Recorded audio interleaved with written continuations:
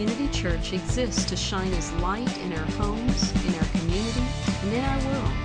To contact us or for more information, see our website at wildwoodchurch.org. If you would, please take out your Bibles and turn in them in the New Testament to the book of Titus and chapter number 2 in Titus. If you don't have a Bible, there should be one under a chair in front of you, and you could take that Bible and turn to page 168 in the back, and you would be at Titus 2. I don't need to tell you that today is the start of spring break, our annual break from school.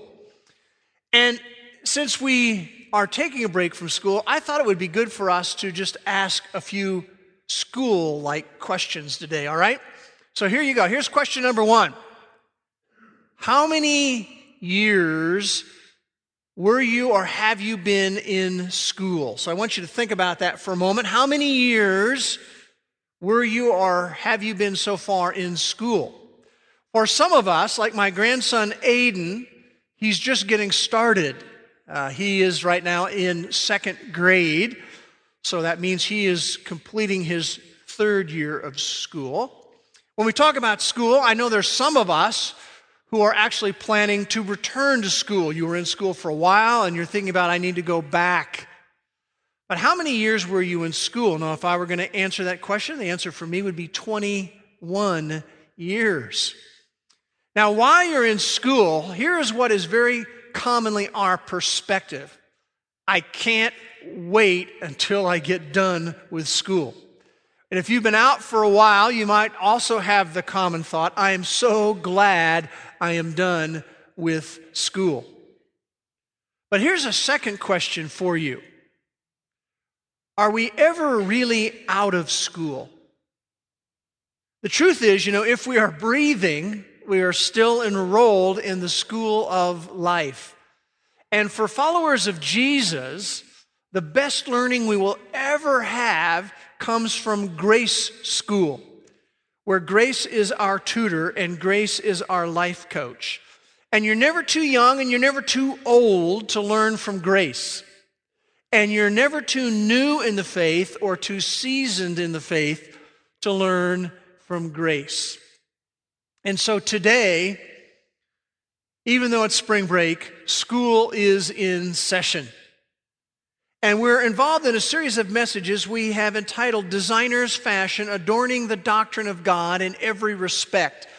And the title we have given to today's message is Grace School. And Grace School is in session today. If you have your Bibles open to Titus chapter 2, I want to read from that chapter beginning with verse 11 and following. And I would invite you to follow along in your Bible as I read. It says, "For the grace of God has appeared, bringing salvation to all men, instructing us to deny ungodliness and worldly desires, and to live sensibly, righteously, and godly in the present age, looking for the blessed hope and the appearing of the glory of our great God and Savior, Christ Jesus, who gave himself for us to redeem us from every lawless deed and to purify for himself a people for his own possession, zealous for good deeds. These things speak and exhort and reprove with all authority, and let no one disregard you." So as we go to Grace School today, we have, of course, a lesson plan. And our lesson plan has 3 elements to it. We're going to look at grace and our response, or rather our rescue, grace and our rescue in verses 11 and 14. Then we're going to look at grace and personal choices in verse 12, and we could include the last phrase in verse 14. And then thirdly, we're going to look at grace and future glory in verse 13. So that's the lesson plan. But before we do that, before we go to Grace School today, I want to simply plug back into the context and the flow of the book of Titus in chapter 2. If you've been with us previously, we spent some time looking at principles of godly manhood from chapter 2. And then we looked at principles of godly womanhood in chapter 2. And then we looked at godliness at the workplace. A lot of discussion about being godly and godliness. Well, here's the question. Why should we cultivate godliness in our life? What is to be the catalyst that would spur us on to do that?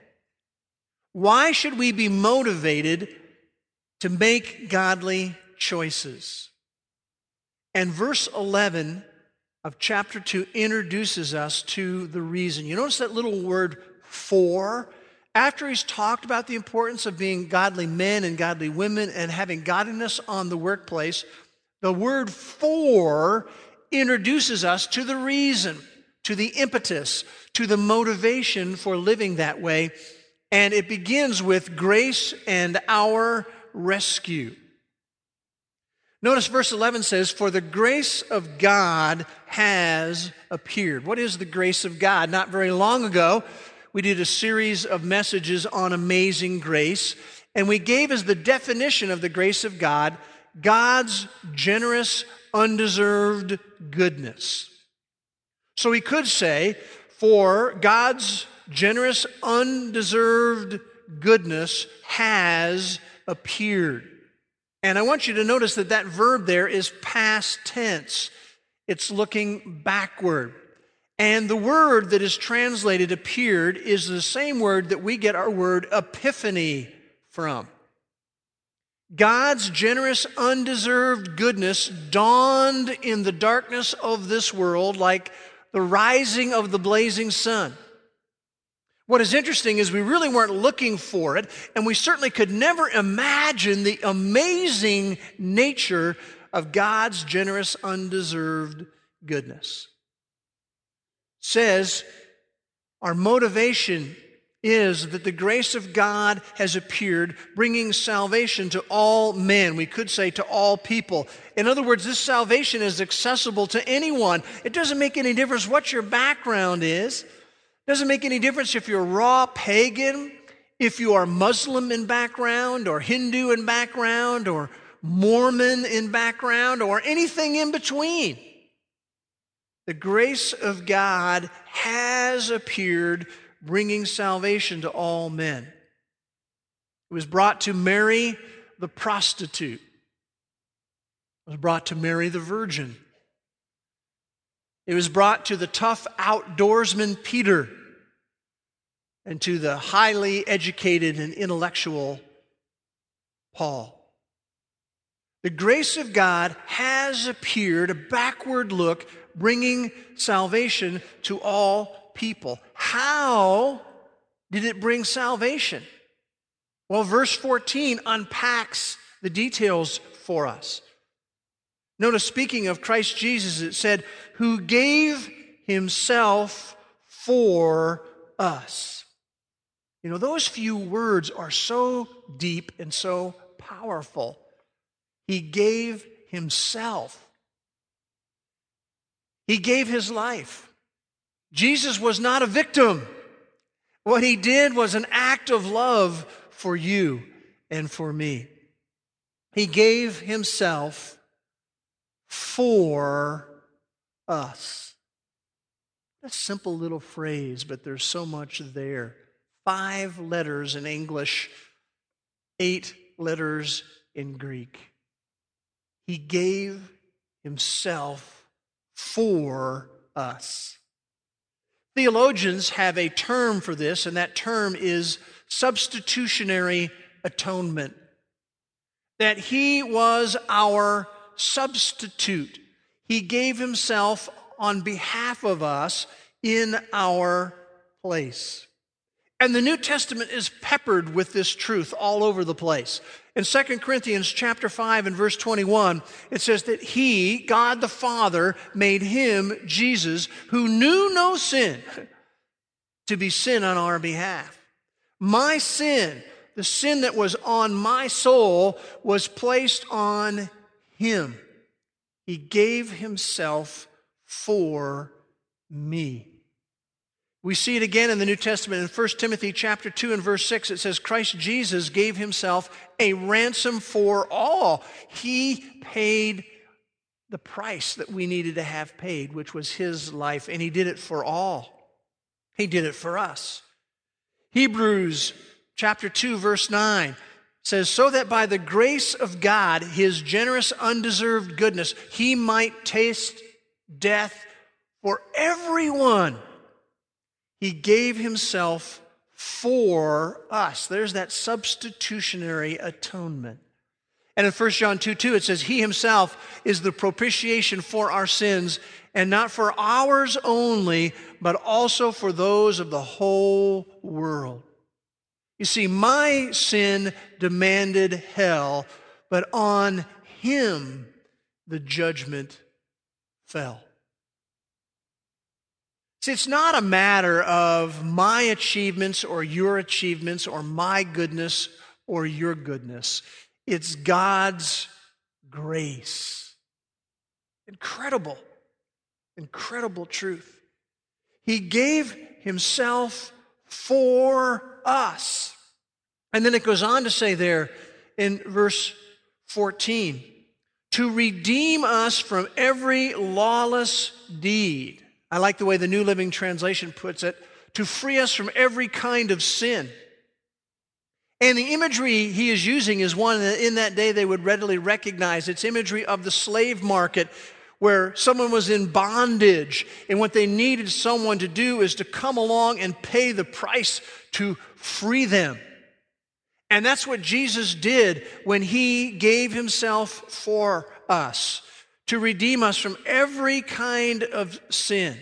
He released us from our captivity to sin and judgment. He gave himself for us to redeem us from every lawless deed and to purify for himself a people for his own possession. Again, I like the New Living Translation, to cleanse us and make us his very own people. Now, if you have a Bible where there are side references in it, you might see listed there Exodus 19:5, because most theologians believe he is making an allusion here to Exodus 19:5, where God says to Israel, as the people of God, an amazing statement. He says, you shall be my special treasure. And so when it talks about purifying for himself a people for his own possession, he's saying, I wanted to develop a group of people who would be my special treasure. And I think about that, and I just have to go, wow. I mean, wow. What an amazing thought. What amazing grace that he would do this for me, all the while seeking to make me his special treasure. That's remarkably profound. That's totally awesome. That's completely mind-blowing. It's very motivating. And if the Apostle Paul were sitting here on the front row, he would say, you better believe it. It's so true. He gave himself for us to redeem us from every lawless deed and to purify for himself a people who could be his special treasure. You know what is startling about all of that? That the majority of the world is going to choose to decline the grace of God in their life. Startling. But Grace School continues. We've seen grace in our rescue. It continues, secondly, with grace in our personal choices. Grace came as this epiphany. And you notice what it says there in verse 12. It says, instructing us. I just love the imagery here. What we have is the grace of God being personified, just like it was a person. And it says here that the idea is that grace was there to train us. Grace is there to be our life coach. Grace is there to educate us and to motivate us. His grace teaches us how we should choose to live our life. Now, when you're in school, it's easy to let your mind drift, maybe get a little bit sleepy. So I'm just going to stop for a moment. We're in grade school, all right? Are you awake right now? Are you alert? Good, because it's very important that we tune in. We got some very important information coming our way here. Grace being personified as our coach, notice it says in verse 12, is instructing us, you and me who follow Jesus, to say no to ungodliness, to deny ungodliness, to say no to ungodliness, to decline to practice in our life ungodliness.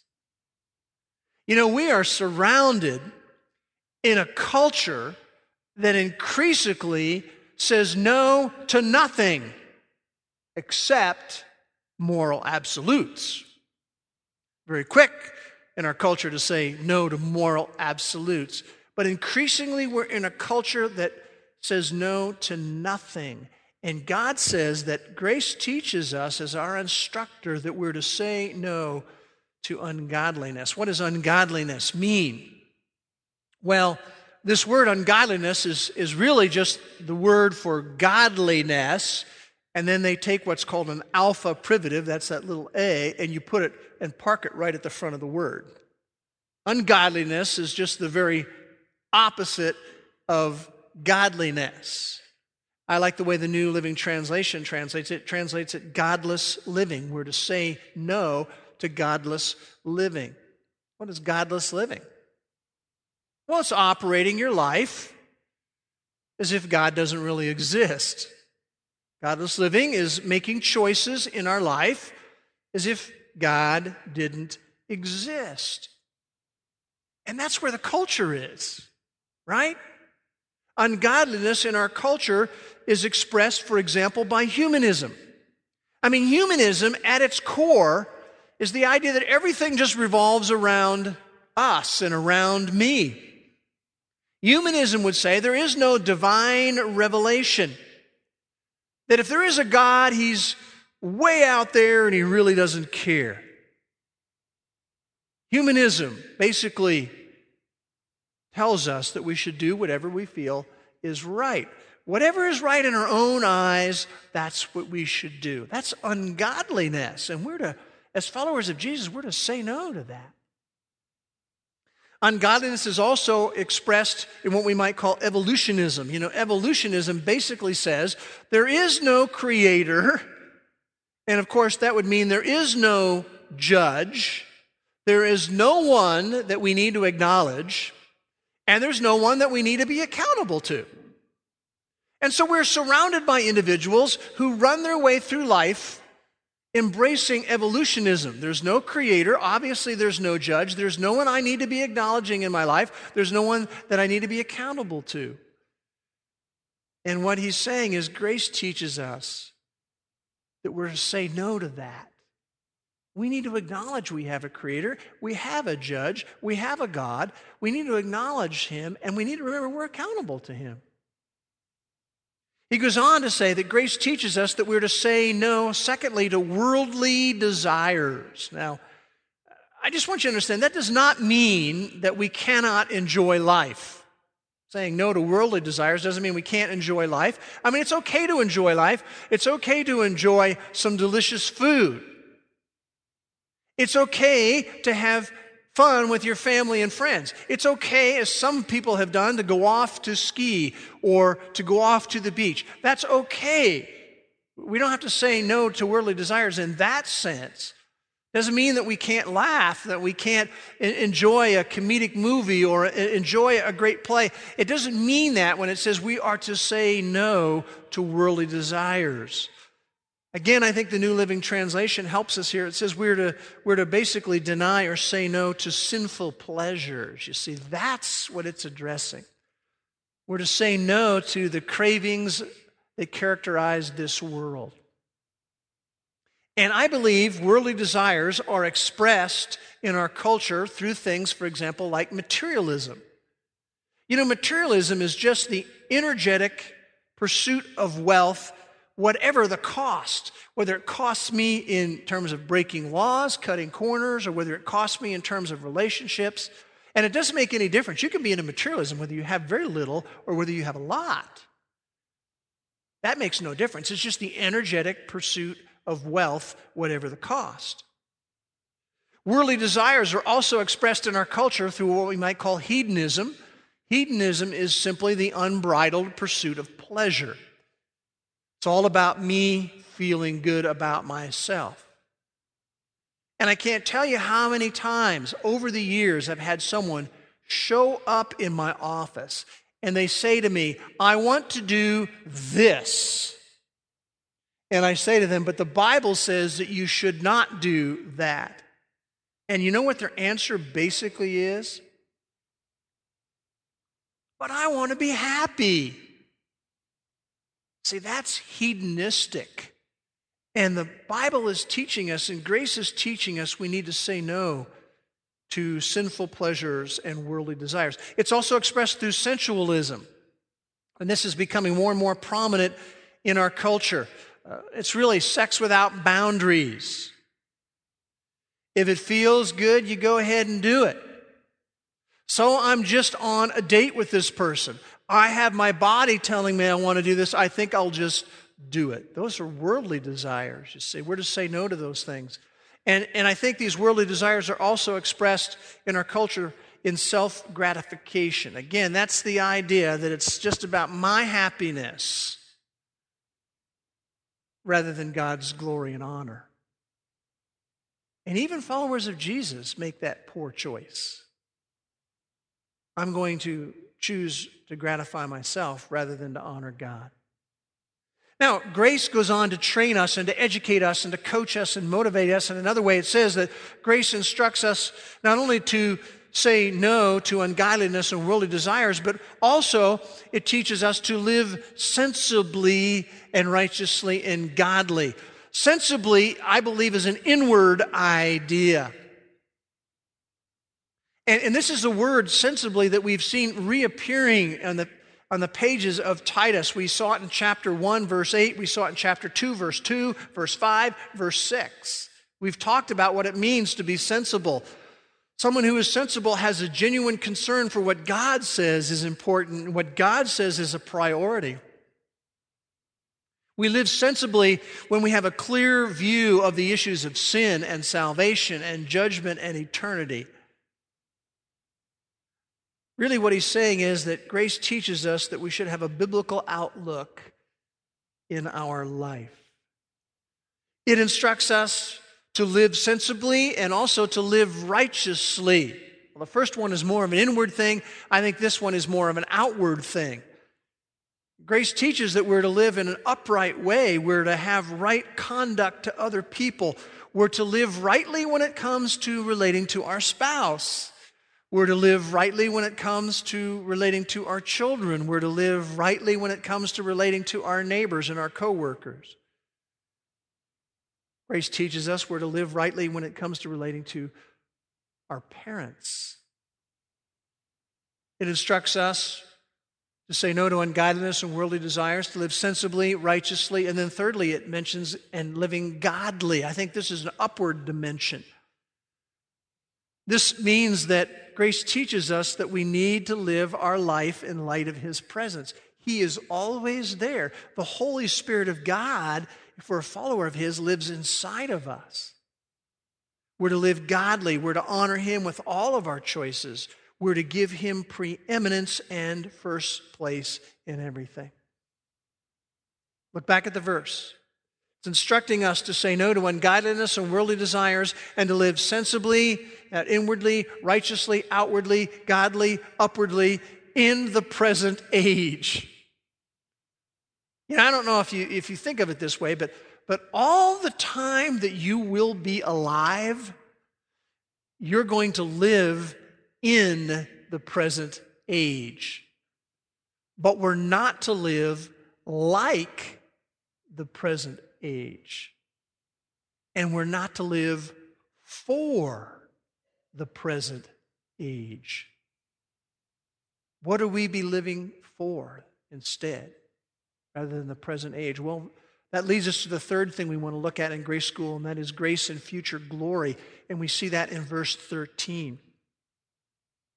Follow along as I read verse 13 again. Looking for the blessed hope and the appearing of the glory of our great God and Savior, Christ Jesus. Now, I don't know if you caught it or not in these verses, but there are two appearings here. One appearing is in verse 11. A second appearing is in verse 13. The first one is the appearing of grace, and it's a past thing. It deals with the crucifixion. In verse 13, we're dealing with another appearing. This is the appearing of glory, and this is a future thing, and it deals with coronation rather than crucifixion. We have one epiphany that is past. It's the epiphany that's built around crucifixion. We have another epiphany that is future, and it is the glory and the coronation of Jesus Christ. What verse 13 is really communicating to us is that our home is not here. You know, I am residing in a house on Valley Vista, but it's not my home. Whatever your address, wherever you are renting space, wherever you may be buying a house, it's not your home. Our home is not here. And he says, grace teaches us that we are to be looking for the blessed hope and appearance of the glory of our great God and Savior. The idea in this verb, looking for, is the idea of anxious anticipation. I want you to think about someone who may be your closest friend. And let's assume that your closest friend and you have not seen each other for a long time. Maybe a relative that was your favorite relative. You haven't seen each other for a long time, and you get the word that they could be flying into the airport any day. The sense that you would have would be the sense that's described here, one of anxious anticipation. I cannot wait for them to get here. It's the same kind of emotional response that we've seen here locally as many of our soldiers have come back from Iraq and Afghanistan, and you have their family in this anxious anticipation. I can't wait for it to happen. Looking for the blessed hope and the appearing of the glory of our great God and Savior, Christ Jesus. You may not know this, but in verse 13 there, this is one of the greatest statements in all of the New Testament that affirms the full deity of Jesus. When it talks about the appearing of the glory of our great God and Savior, Christ Jesus. Some people might look at this and think, well, our great God, that's talking about the Father. The Savior, that's talking about Christ Jesus. But no, it's one and the same. There is a rule in the original language called the Granville-Sharp rule. I won't give you all the details of it, but what it says this is something like this. When you have two singular nouns, they're in the same case, and they have one article governing both of them, they are saying that it's talking about the same person. So when it talks about here, our great God and Savior, Christ Jesus, it's affirming his deity. It's saying that the mighty God himself is coming back again. And I want you to keep your finger here, and I want you to turn in the New Testament to the very last book of the New Testament, and one of the last couple of chapters, Revelation chapter 19. I've shared over the years that, to me, this is one of the most moving sections in all of the Bible, Revelation chapter 19, verses 11 to 16. And anytime I have an excuse to go there, I do. And I had an excuse to go there today. But I want you to notice what it says in Revelation 19, verse 11. This is just awe-inspiring to me. It says, I saw heaven opened, and behold, a white horse, and he who sat on it is called Faithful and True. And in righteousness he judges and wages war. His eyes are a flame of fire, and on his head are many diadems. And he has a name written on him which no one knows except himself. And he is clothed with a robe dipped in blood, and his name is called the Word of God. And the armies which are in heaven, clothed in fine linen, white and clean, were following him on white horses. And from his mouth comes a sharp sword, so that with it he may strike down the nations, and he will rule them with a rod of iron. And he treads the winepress of the fierce wrath of God the Almighty. And on his robe and on his thigh, he has a name written, King of Kings and Lord of Lords. We learn from Philippians chapter 2 that in the future, a day is coming in which every knee is going to bow and every single tongue is going to confess that Jesus Christ is Lord, to the glory of God the Father. And grace teaches us that we need to be looking for that great event. Grace has a great lesson plan for us. I like the words of John Benton. He wrote this. He says, many times in the Old Testament, God had saved his people. But those rescues are only scale models of the true salvation that has come in Christ. He rescued Abraham and Sarah from their barrenness and reproductive deadness. But in Christ, he has rescued us from death itself. He rescued the Israelites from slavery to Pharaoh in Egypt. But in Christ, he has rescued us from sin and brought us from the power of Satan to God. He brought Israel to a new land flowing with milk and honey. But in Christ, he's bringing us to an eternal world, a new heavens and a new earth, the home of righteousness. The salvation which the Old Testament stories can only picture for us has become a wonderful reality in the incarnation, death, and resurrection of the Lord Jesus Christ. And you just have to step back from that and go, wow, wow, what amazing grace. This is life-altering instruction from God. Grace School is a school that should transform our outlook. It should transform our life. Amazing stuff. What a place to be in Grace School. Now, as we get ready to draw everything to a close today, I want to share some questions for reflection. And the first question is for those of us who are followers of Jesus. And here's the question. Do my life choices consistently reflect gratitude for his grace? Now, you notice I did not say, do my life choices perfectly reflect gratitude for his grace? Because that will never be true, because we're going to fall short. But do my life choices consistently reflect gratitude for his grace? Am I living rightly when it comes to relating to my spouse? Am I living rightly when it comes to relating to my children? Am I living rightly when it comes to relating to my parents? Do my life choices consistently reflect gratitude for his grace? Am I sold out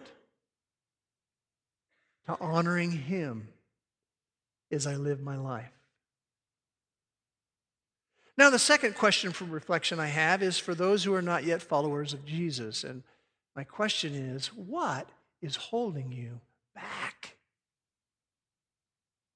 As I said, a majority of the world is going to choose to decline His grace. But the neat thing is that each person has to make their own individual life decision about that. What's holding you back? If it's, somehow I can try to get enough goodness going in my life that God will just accept me the way I am. No, we can never be good enough. I can never be good enough. You can never be good enough. So why waste your time trying to measure up? Christ is the one who did it all. And if you're not yet a follower of Jesus, I just want to remind you that Jesus Christ had you on his mind from before you were born. He desired to make you part of his family, to be part of his special treasure. In the Gospel of John, in chapter 3, verse 36, the first part of the verse says this: whoever believes in the Son has eternal life. What does it really mean to believe in the Son? The word believe means to put your weight on something, to trust in something, to rely on something. When it talks about believing in the Son, it means believing who he is, that he is the Creator God who came down to this planet with the purpose in mind that he was going to give your life, his life, for your life. Believing in the Son means we believe in who he is and we believe in what he has done for us. He who believes and rests in and trusts in who he is and what he's accomplished has eternal life right now. But verse 36 goes on to say, but whoever rejects the Son will not see life. The majority of the world is just going to decline his grace. And when we do that, it says that God's wrath remains on him.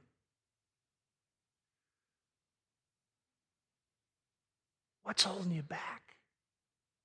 You'll never regret it. Trust me on that one. Let's pray together. Father, we just thank you again for this living book. Sometimes in my hands could almost feel it pulsating with truth about life. And Father, for those who've never yet chosen to be followers of Jesus, I would pray that they would do that. They would just, right where they're seated right now, would just in their hearts say, I want to trust and rest in who Christ is and what he's done.